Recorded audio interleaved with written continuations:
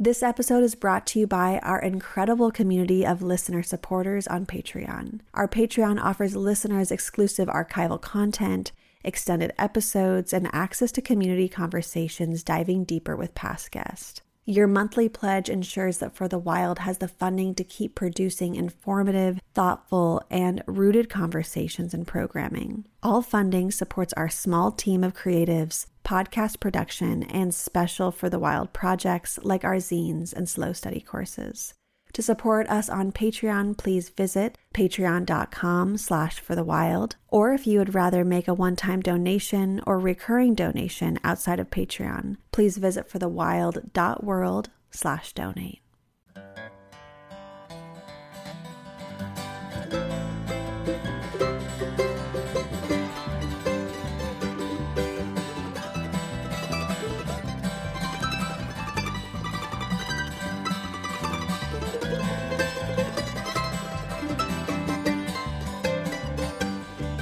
It's high on a mountain, the warm winds are blowing, and where the winds are blowing to, there ain't no way of knowing.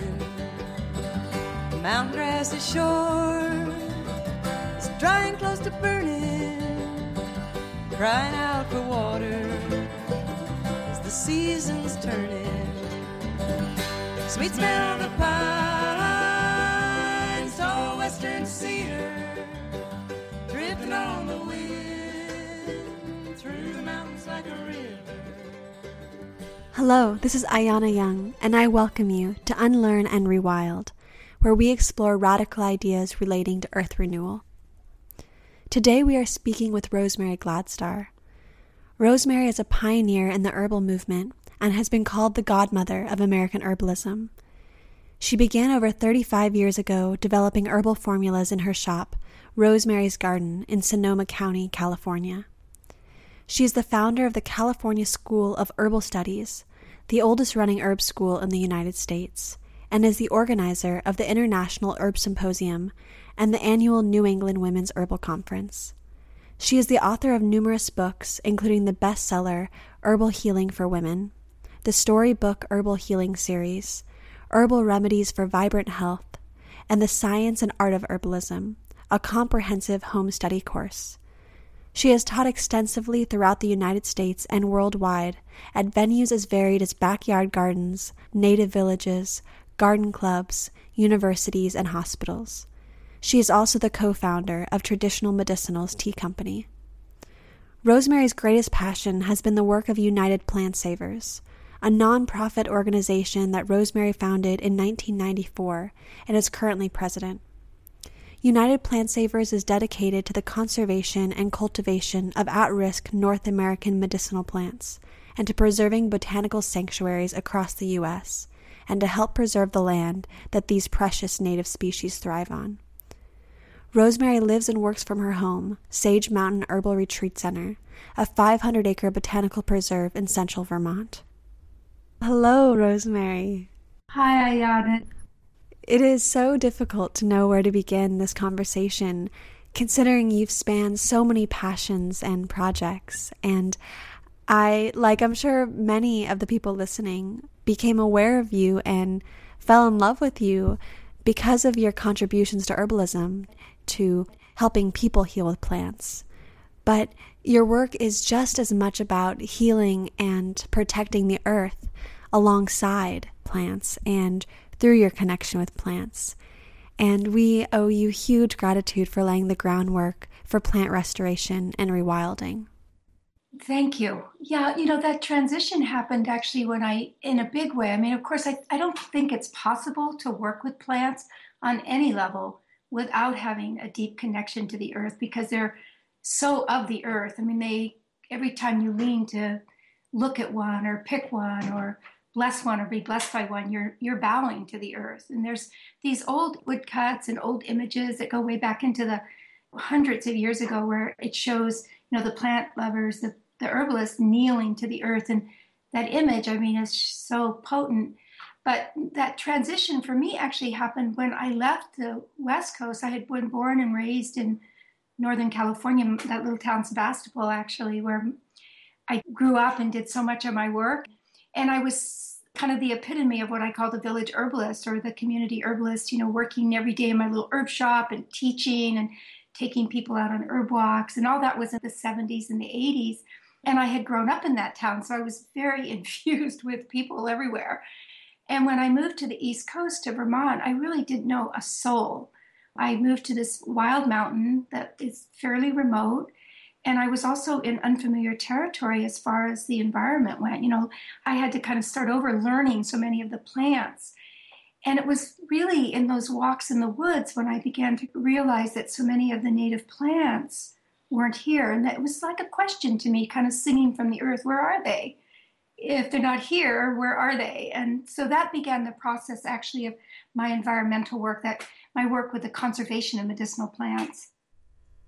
Well, although I am itching to talk about conservation and restoration of our ecosystems, I think it's important to begin with how we, really as a global community, found ourselves in this predicament of extreme biodiversity loss. Clearly, there was a great disconnection between plants and people, and I'm wondering, when do you see this shift starting, and what are the root causes of this severance? It's a fabulous question, and I'm sure there's as many answers for it as people that you ask. But I think it's probably been going on far longer than we even can date. But I really look at it after World War II. It seemed to me there was just an enormous shift. Before World War II, there was still a lot of small, diverse farms. People still had a very strong connection to the land. Even in towns and cities, people still had gardens that they cultivated. And so, after World War II, there was this major shift in the whole chemical revolution that happened. And, there's some speculation, which I think is accurate, that there was a lot of big companies that just had an excess of terrible chemicals that they needed to find things to do with them. And so they started turning it into our food supplies and into our medical system. And I was actually born right after World War II. So that shift happened. I grew up in a small dairy farm, but even in my own lifetime, living on that dairy farm in Sonoma County, I watched farmer after farmer be put out of business. I saw the towns and the malls start stretching over into the countryside. It was actually heartbreaking and devastating for me to see that. But on a bigger level, I think it was, just permeating our entire culture. And because our culture has such a huge influence in world culture, it was making a difference worldwide in a very negative way. So people did not trust natural foods and their garden foods, and definitely not trust natural medicine, and started really believing what the chemical companies were saying, that the chemical revolution, that pill, that pharmaceutical would save the woes of the world. And, I chuckle sometimes and laugh if it only was that simple, if you could take a pill and cure every illness and not have a disease. But exactly the reverse happens when we become disconnected from nature in those most basic ways of food and medicine and our spiritual food, our source of inspiration that comes from nature. We become incredibly isolated and lonely, and we do the horrible things that we see happening.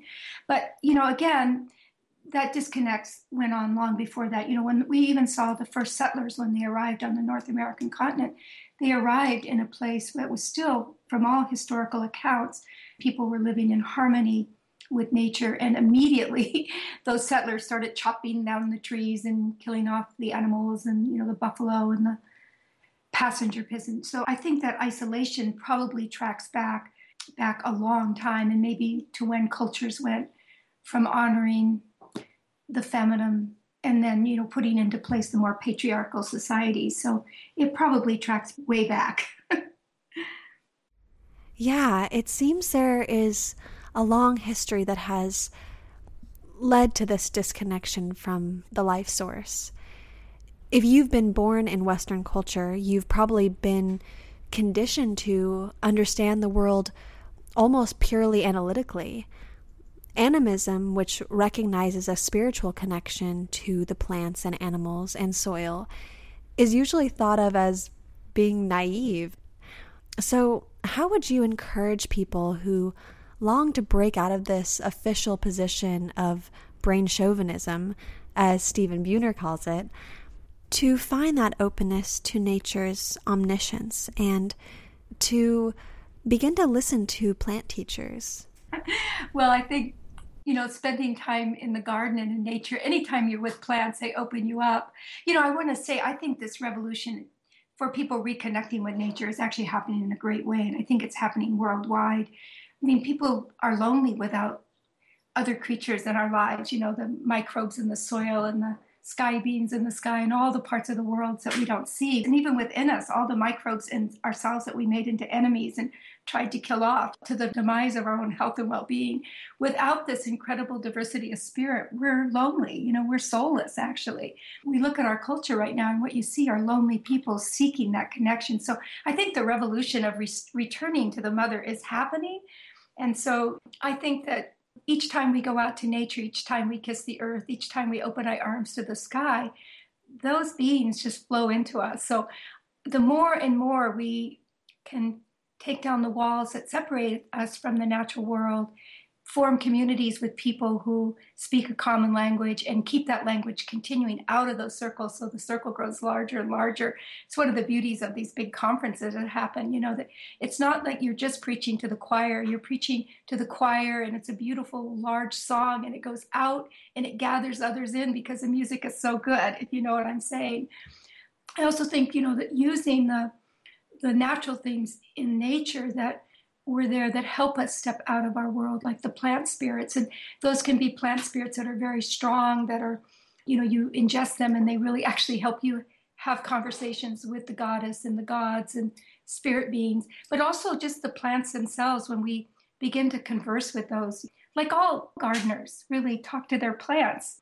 They have a language when they go out to harvest plants and talk with them. And the more that we permit that language to happen, the more we begin the conversation with these beings that support us.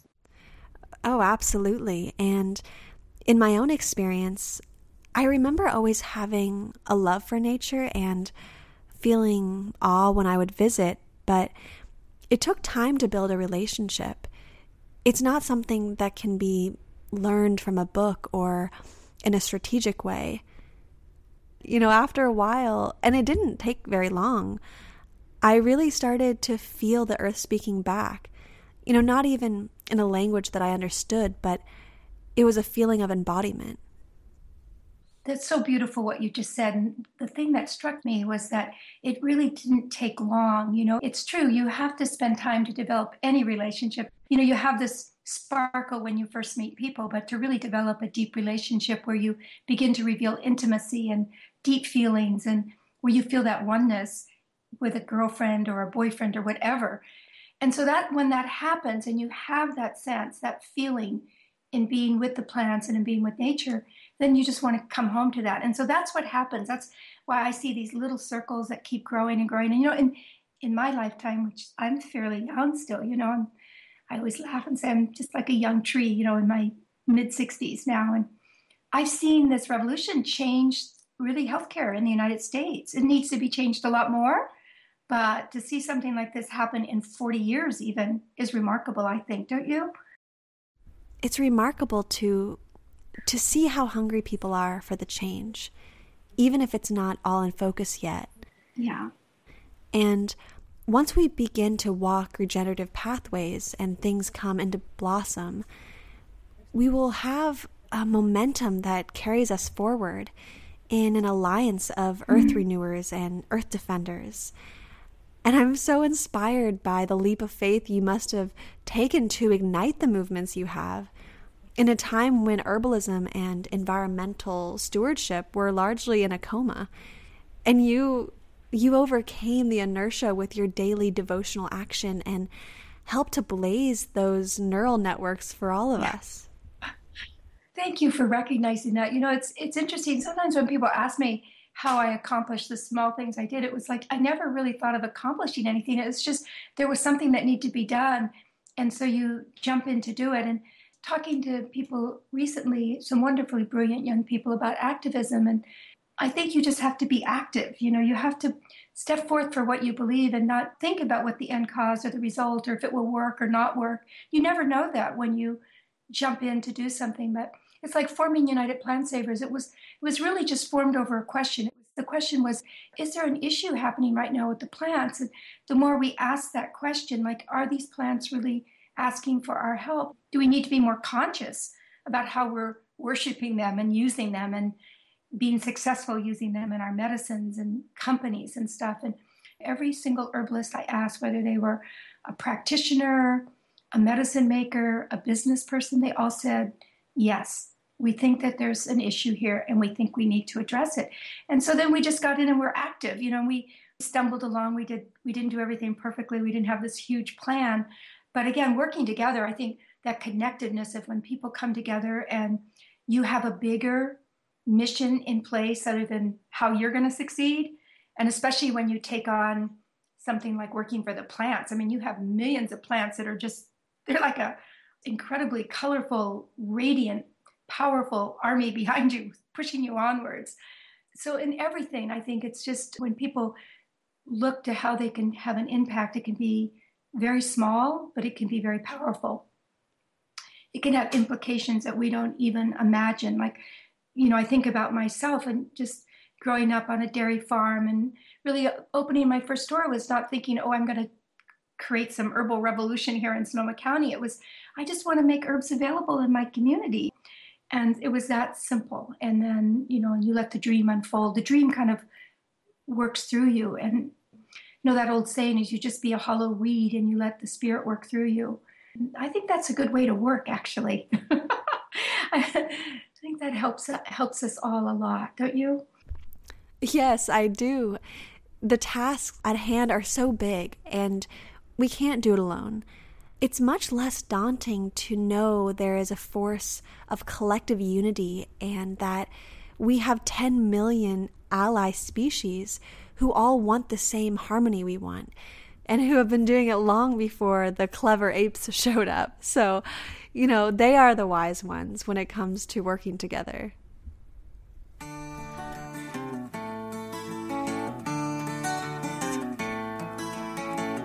I buy the nicest things from a supermarket store.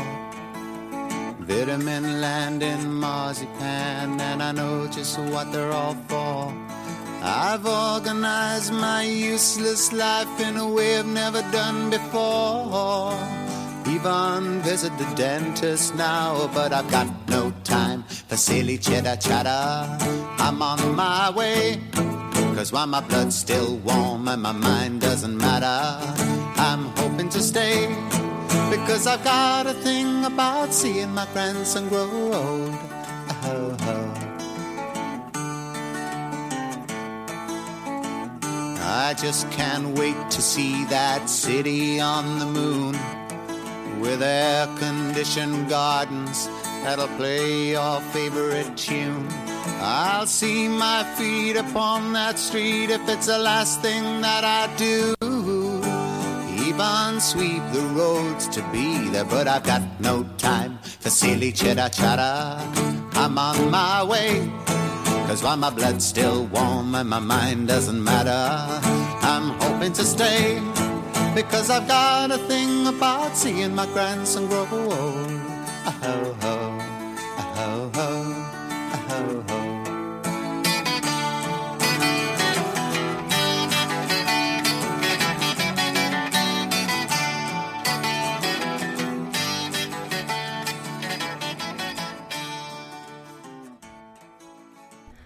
Along with climate change, habitat loss is a leading cause of the rapid extinction rates.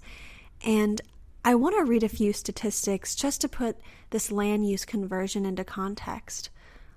According to the World Wildlife Fund, around 50% of the world's habitable land has already been converted to farmland. This area is still expanding. It is predicted that in developing countries, a further 120 million hectares of natural habitats will be converted to farmland to meet demands for food by 2050. This will include land with high biodiversity value. On top of habitat loss due to clearing and unsustainable agricultural practices, we're seeing 12 million hectares of land lost each year due to desertification. Specifically in the U.S., the Forest Service projects that within the next 50 years, more than 50 million acres of forest land will be converted to developed uses. So, although these are harrowing statistics, we don't need to be debilitated by them. We can use this knowledge to orient our efforts to the contrary. through the United Plant Savers organization, you've been able to confront these hard realities and take action for the earth. So would you mind sharing the mission statement of United Plant Savers and tell us how UPS is approaching the trends of habitat loss and expansion of agriculture? Thank you. Well, our mission statement is to preserve and conserve plants for future generations of plant lovers and the earth itself. I mean, even more important than for our use is that these plants are here into perpetuity. And it's also about preserving the land, which is a huge task. On the other hand, we can make such a difference. So one of the things that United Plant Savers has done is we have a sanctuary project where we have over 6,000 acres now that our members, so these individuals, have put into sanctuary. And UPS sanctuary means that we take at least a part of our land and convert it back to wilderness in whatever way we can. You know, that might just be letting, if you live in town, so the land doesn't have to be large acreages. Your sanctuary can be a backyard. It can be a 500-acre preserve. You know, it's not about size. It's about intention, that intent that we have to see our land as sacred and to put wildness back in it through the wild plants. When you do that, when you start to plant the natives back, they invite the natives back. So you start to get, you see it visibly happening. And it doesn't take years. It can happen within the first year that you plant native species back.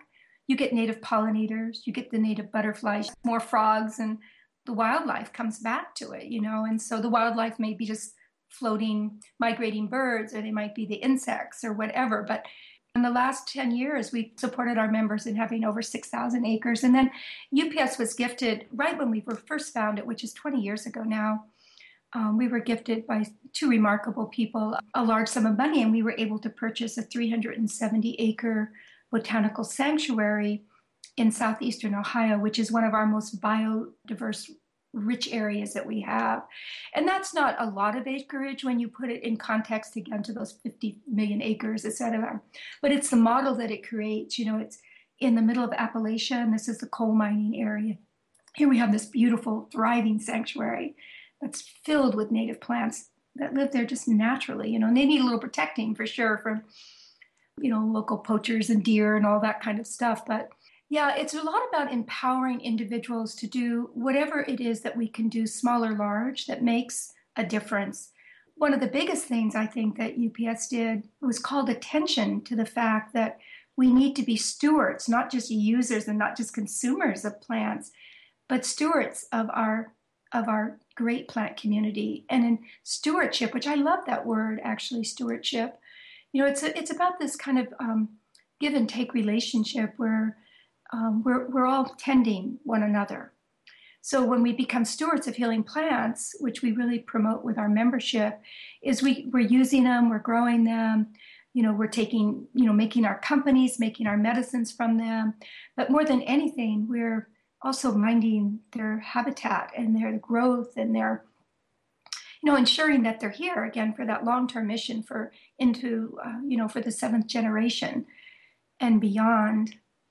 So it's been very successful. You know, it's one of those small grassroots, and I love that term grassroots because here, you know, we are definitely a grassroots organization completely concerned with the plants and about the plants. But it's a great model because with a small group of people, we made a big difference in the whole herbal industry. If you look back even 20, 25 years ago, there was just no mention of plant conservation in the herbal community or the business world.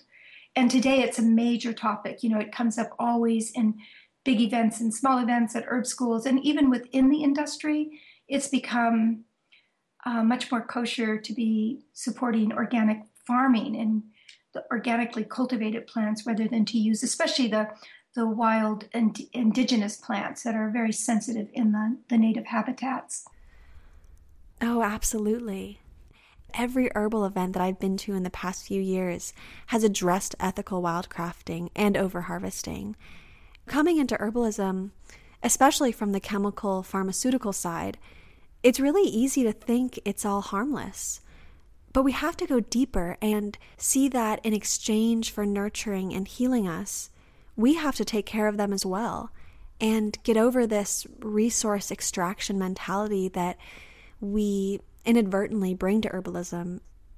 Yeah, Ayana, that's so perfect, because really that's really about what every one of these conversations comes home to, is that stewardship of one another, that as we learn to take care of our garden patches, the earth under our feet, our plant communities, and these kinds of tasks are actually joyful. They can have huge sadness, when you look out over places that have been devastated. But when you start that restoration process and you start that educational process, it can be so renewing to the spirit. And I think in the herbal community, we see this, especially these young people just stepping up in a grand way to embrace that message. I mean, that's what gives me more hope than anything else, and it can be very hard to keep hopeful in a time when there's so much devastating news and we have access to so much devastating news. It's one of the wonders and one of the horrors of, the internet, that huge communication system, that we are kept on track with all of this stuff. And it's very empowering, but it also can be very disempowering. But the hope for me is when I travel and I meet group after group of vital young people so willing to step up and take these responsibilities on. And sometimes it's really joyful way, so plant stewardship is joyful. And one of the hopeful messages, at least in this country, it's not true in other parts of the world, is all of the plants that we're focusing on, at least as herbalists, we still have them here. They're not extinct. So we have an opportunity to make a difference, and we can see that we are. We can see how a small group of, as Margaret Mead's famous words, I think they're the words I live by, never doubt that a small, thoughtful group of concerned citizens can change the world. And as that message grows and grows, which I'm very hopeful that it will, I think we will start to see the rehabilitation of our planet again. I think restoration is a beautiful way to activate our hope and celebrate our agency.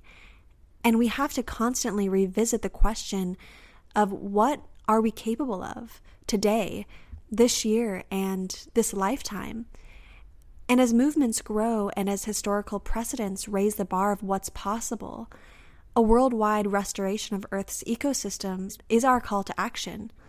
And my hope is that the life force of plants and trees will break through the concrete and grow through the oil spills, and where our individual actions may be small and local, we can set change on its course. Quietly, like the breeze that blows the olive tree, the wind of change has come down from the hills to lead me home again through the last mile of sunshine. As easily as the moon makes patterns on the lifeless lake, man grinds the flowers of the field beneath his heels, and you wonder if he feels love or even boredom. But my friend, the wind of change is asking questions.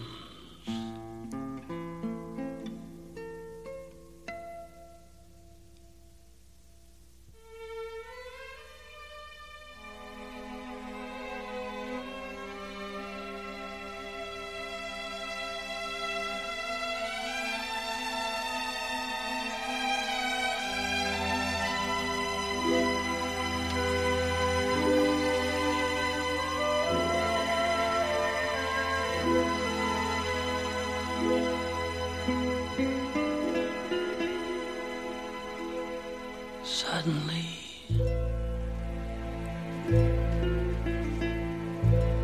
there are now so many giants everywhere. So many men who think even God looks small when they're walking tall. And the wind of change is trembling.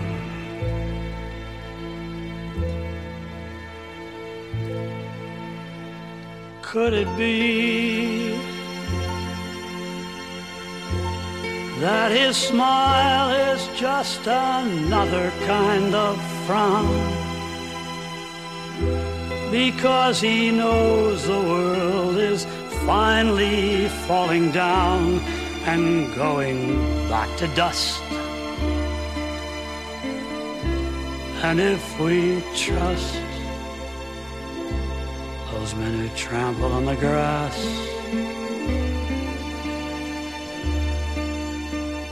emptiness is all that we can ask for.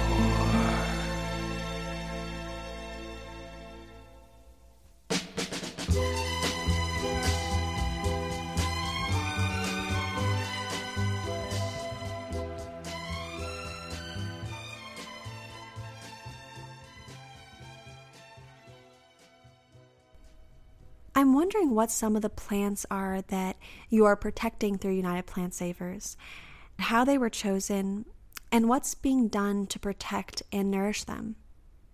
Well, a great example is our poster child, Golden Seal. Golden Seal is one of our great contributions of the North America to world medicine. And it, from the very beginning, when the early settlers, the native peoples here used it as a wonderful plant for all kinds of infections and rashes. And also it was so plentiful, they used it as a dye to dye their clothing, this beautiful kind of golden green that it dyes.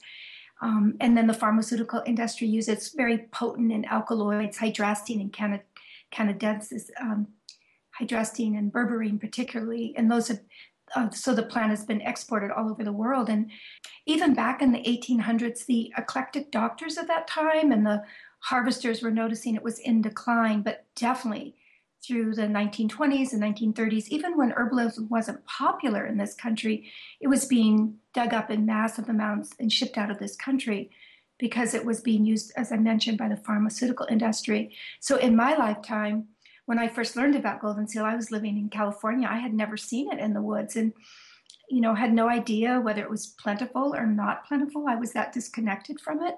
But when I moved to New England, I started looking for it, and we were in its native range. We should have found it here where I live in Vermont. I never found it at all in any of my long hikes in the woods.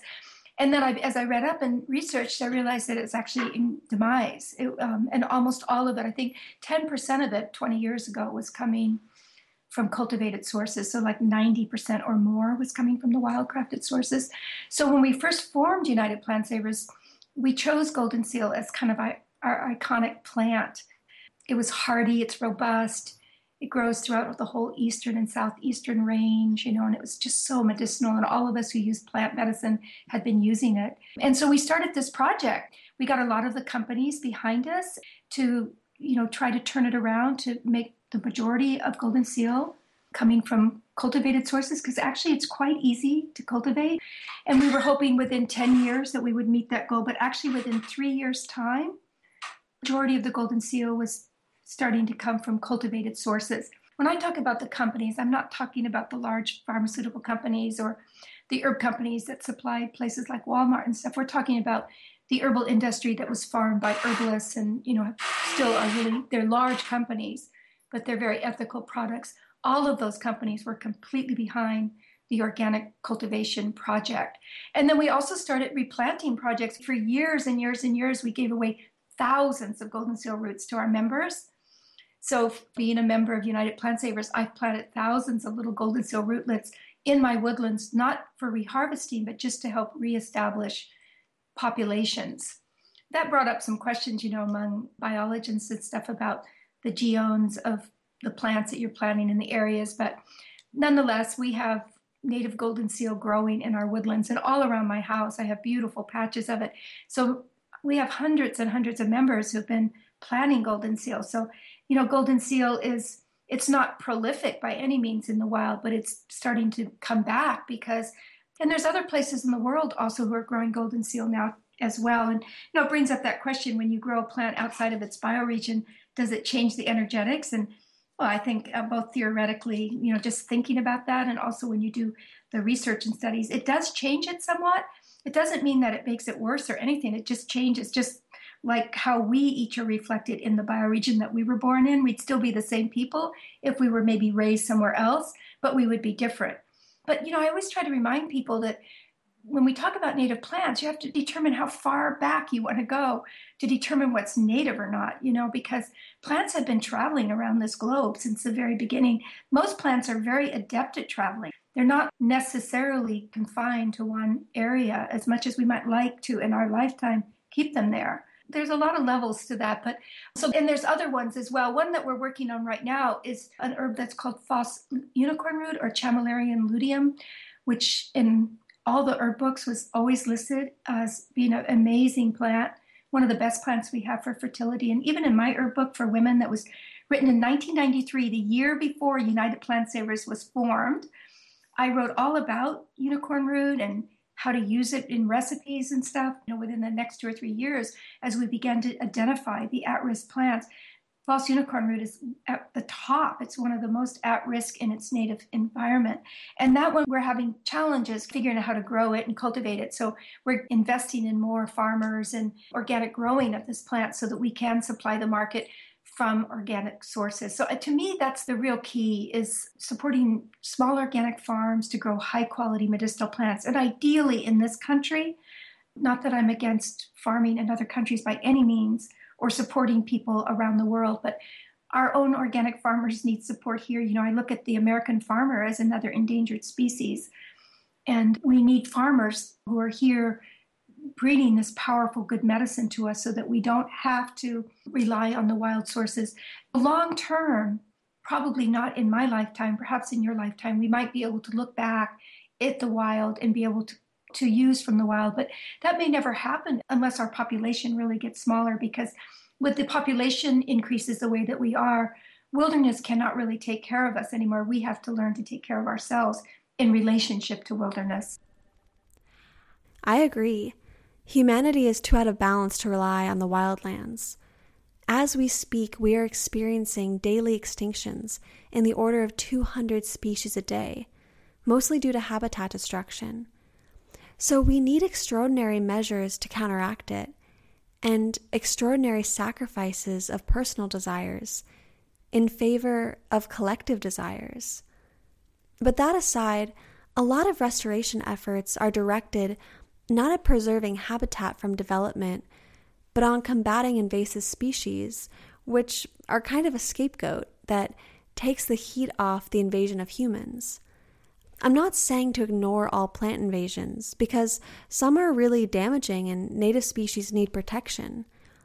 But it's important to put in perspective that ecosystems have always been in flux, and plants have been traveling around the globe since they evolved on Earth.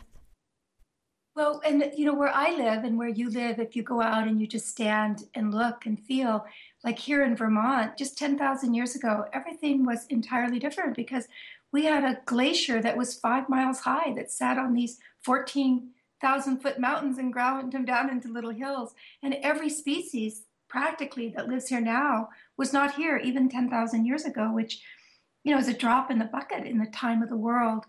I'm really happy to see people reframing, at least thinking about these invasive plants, because quite interesting, some of the most invasive plants are the most powerful medicines for the diseases that people are having right now. And also, when you look at this, what we call the war on invasives, oftentimes the battle that's brought on them is terrible.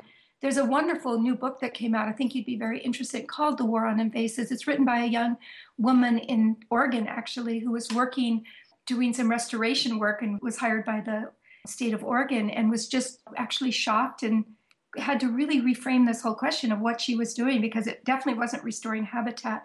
But I think, again, when we travel back with plants, when we do what our ancestors were able to do really readily because they were in this relationship with plants all the time, when we travel back with the plants, we realize that, like everything else in the world, has its time, the community shift and change. I mean, obviously, there is something going on that's much bigger than us, and we can't really begin to understand it when we think with the glasses that we have on right now. It's almost like we have to take those down and say, so what are you doing here, really? Why are you moving in here? Like, one of the things, and I can't really say if this is true or not, but it was Matthew Wood, who's a brilliant herbalist and one of my dear friends, We were talking about the medicinal properties of purple loosestrife. I don't know if purple loosestrife has gotten a hold on the West Coast, but on the East Coast, it was introduced as a garden plant, and it's stunningly beautiful. But like a lot of loosestrife, it's really invasive, and it's took over the wetlands, so that sometimes in the late summer wetlands that should be full of cattails and the arrowroots and all of these different diverse plants will be completely covered in this gorgeous purple flower. So it has, of course, the wildflower societies and biologists just up in arms about it, which is understandable. On the other hand, here we have one of the most incredible medicinal plants that you can have for respiratory function and the immune system. And it's moving in, kind of, again, doing not only what it does for us, but perhaps working on some level for the earth that we haven't figured out yet. But what Matthew pointed out, he says the only place that he ever sees that purple loosestrife becomes invasive is where it's in disturbed wetlands. And I started noticing in our own area, so I live in a big wildlife corridor. We have a 500-acre plant sanctuary here that borders 26,000 acres. So we have like 14 miles that you can walk without a road, a house, or a fence. It's pretty remarkable. So I can observe nature here quite well. And it's actually true what he said, at least in my area, that where purple loosestrife is coming in is in disturbed areas. And so a lot of times these very tenacious invasive plants, they move in to areas that need healing. And they're probably the most restorative. Look at dandelion and burdock. Look at chickweed. Look at amaranth. And, all of these plants that we tend to think of as really weedy, they're some of our absolute best medicine for tenacious long-term illnesses. I'm not suggesting that every invasive plant, that we just let them go wild. I don't believe that at all, actually. I think we have to have some stewardship and some mindfulness. It's just like us right now. We've gotten completely out of control, the human race, and we need to have boundaries and we need to have some restrictions in our growth. But we have value and importance and grandeur and passion, and we are part of this huge living cycle. And so I look at these invasive plants in much the same way. The other one that I want to recommend for you to read, if you're interested in this, is Invasive Plant Medicine. So War on Invasives, it just came out. I think it was published by Timber Press, maybe. And then Invasive Plant Medicine, written by a wonderful naturopathic Vermont doctor, actually, Timothy Scott, and he's exploring the medicinal powers of these plants. And again, he's not suggesting that we don't control them and manage them. They're hardy, and so they're going to find their place in the environment. I think that there's a greater consciousness that this earth has and these plants have, and that we really need to ally with that more and not always be creating battles.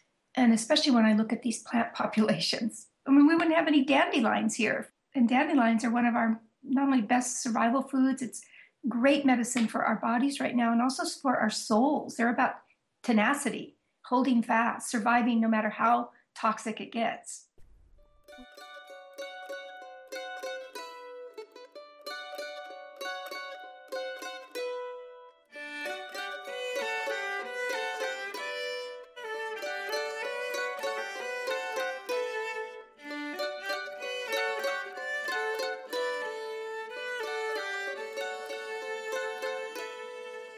Wilted sunflower, you droop so low, and you think that you've lost your glow. Oh, wilted sunflower, what you don't know is, despite your setbacks, you still will grow.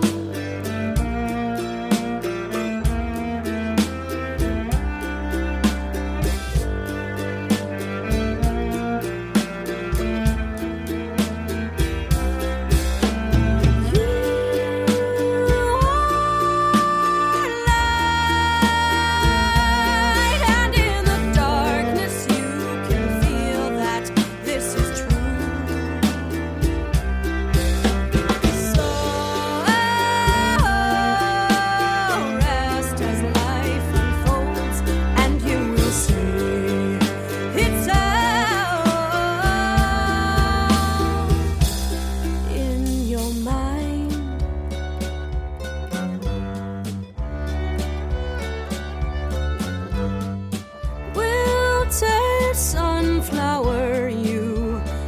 look so down, and you've tarnished your golden crown. Oh, my sunflower, your colors fade, but you have no reason to be afraid.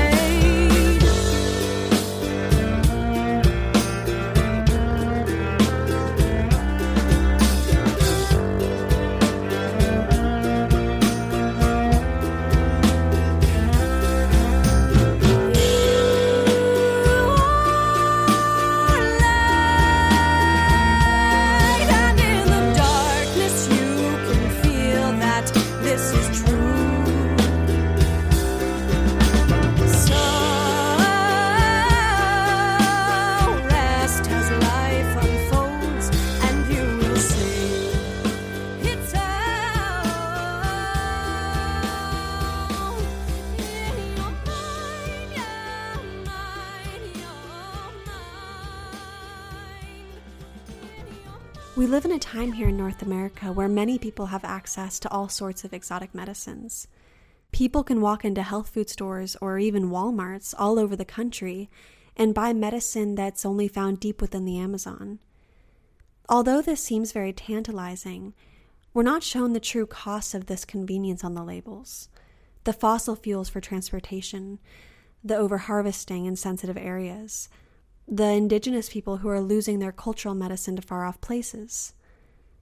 So I'd love for you to point this spotlight on our weedy superstars here in North America.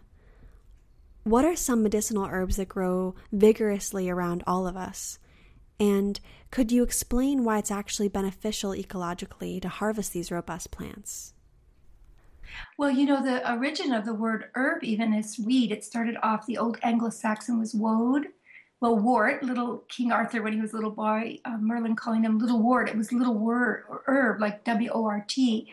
Wart, woad, weed, and herb. So really, our strongest medicines and the medicines that collect around where people go, naturally they come to us, are the weeds, these weedy species. And they nourish us not only as food and medicine, but also, that, as I mentioned, that very strong spiritual component of tenacity, of the ability to be able to hold fast when the winds blow hard.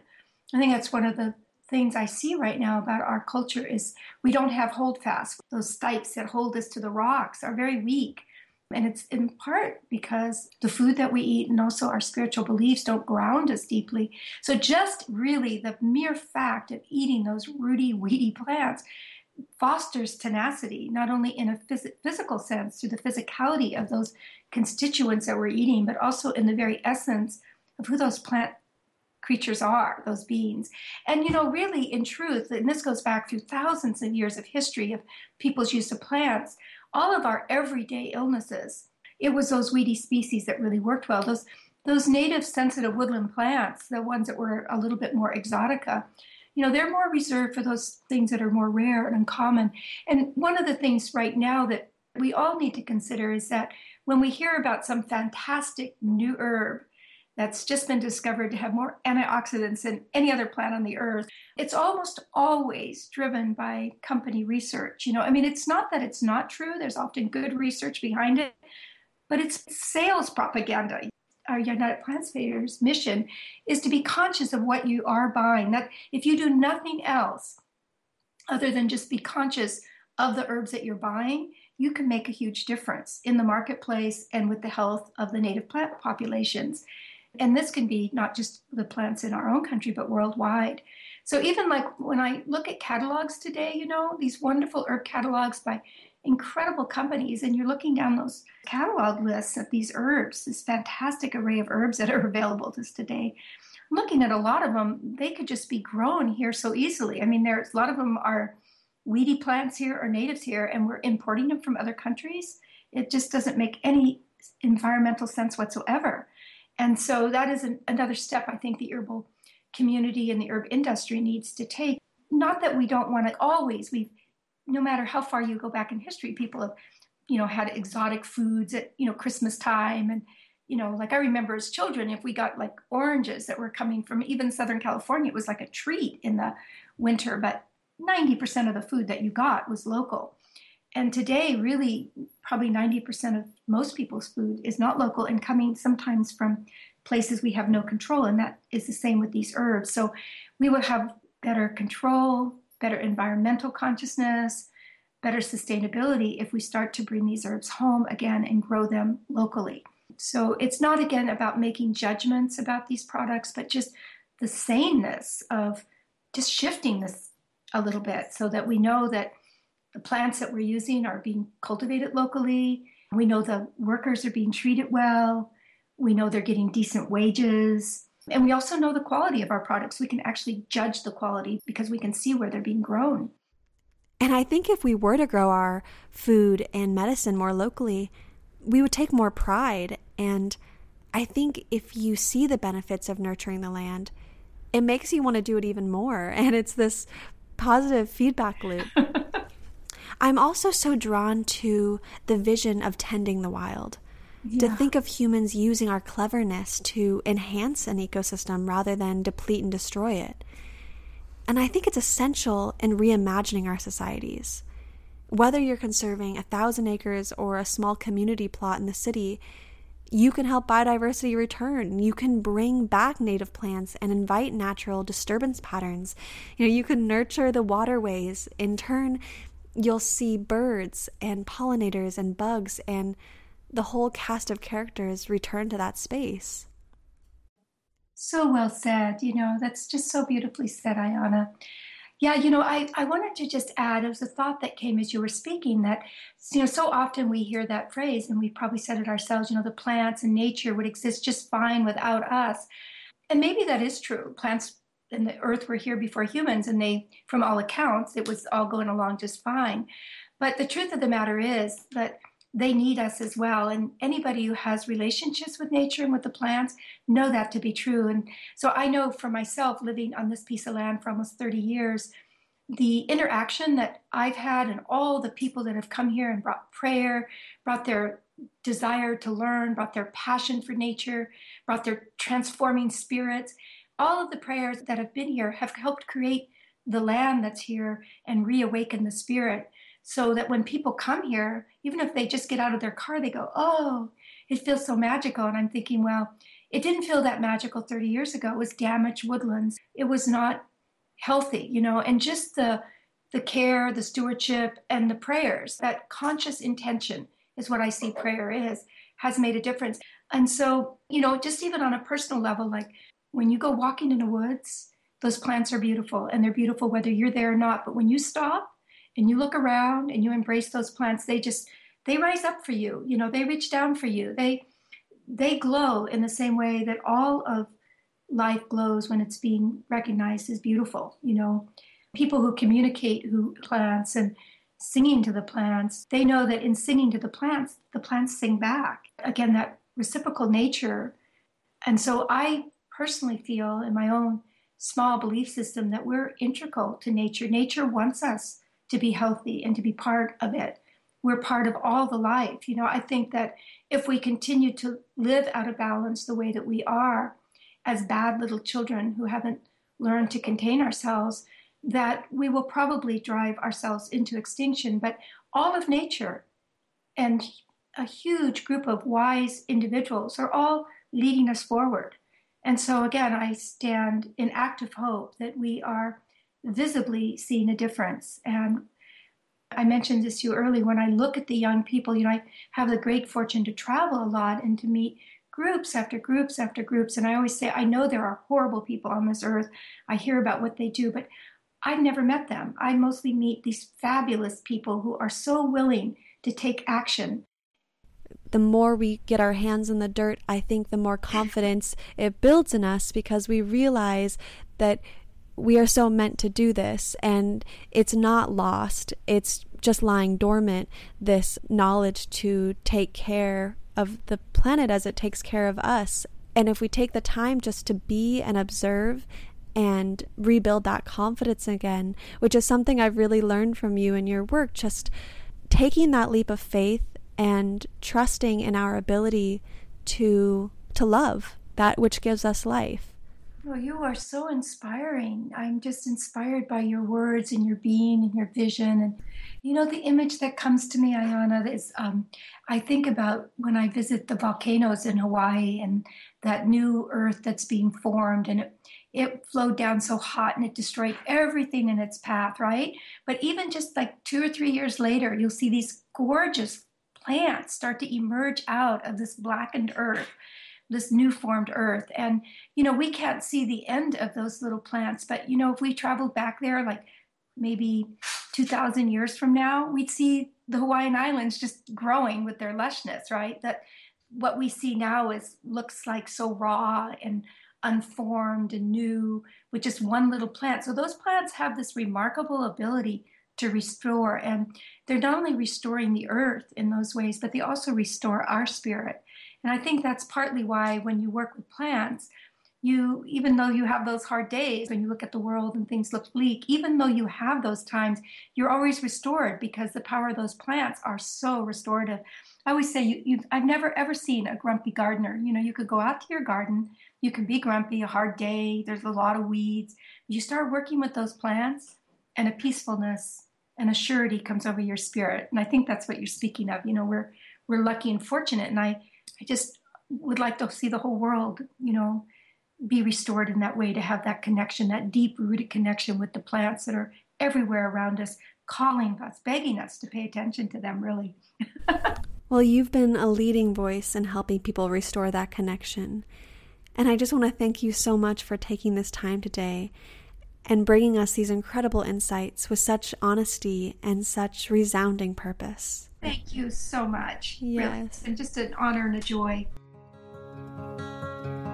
My young Mano, he is so fine. Sweet Rosemary did say she gathered flowers and she sang all about her wedding day. Oh, when I was a lass at school, I looked out at the sky, and now among the woodlands cool, gathering sweet primroses I wish I was a little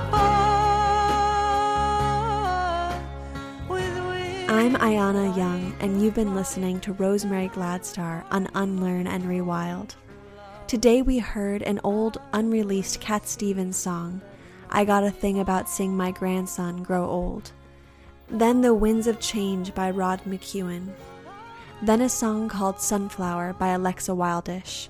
And finally, Sweet Rosemary by Sandy Denny of Fairport Convention. Our producer is March Young. Please visit unlearnandrewild.org and sign up for the Mobilize Newswire and make a donation if you can. Also, come out to the New England Women's Herbal Conference in August, where I'll be teaching this year. Thanks for tuning in.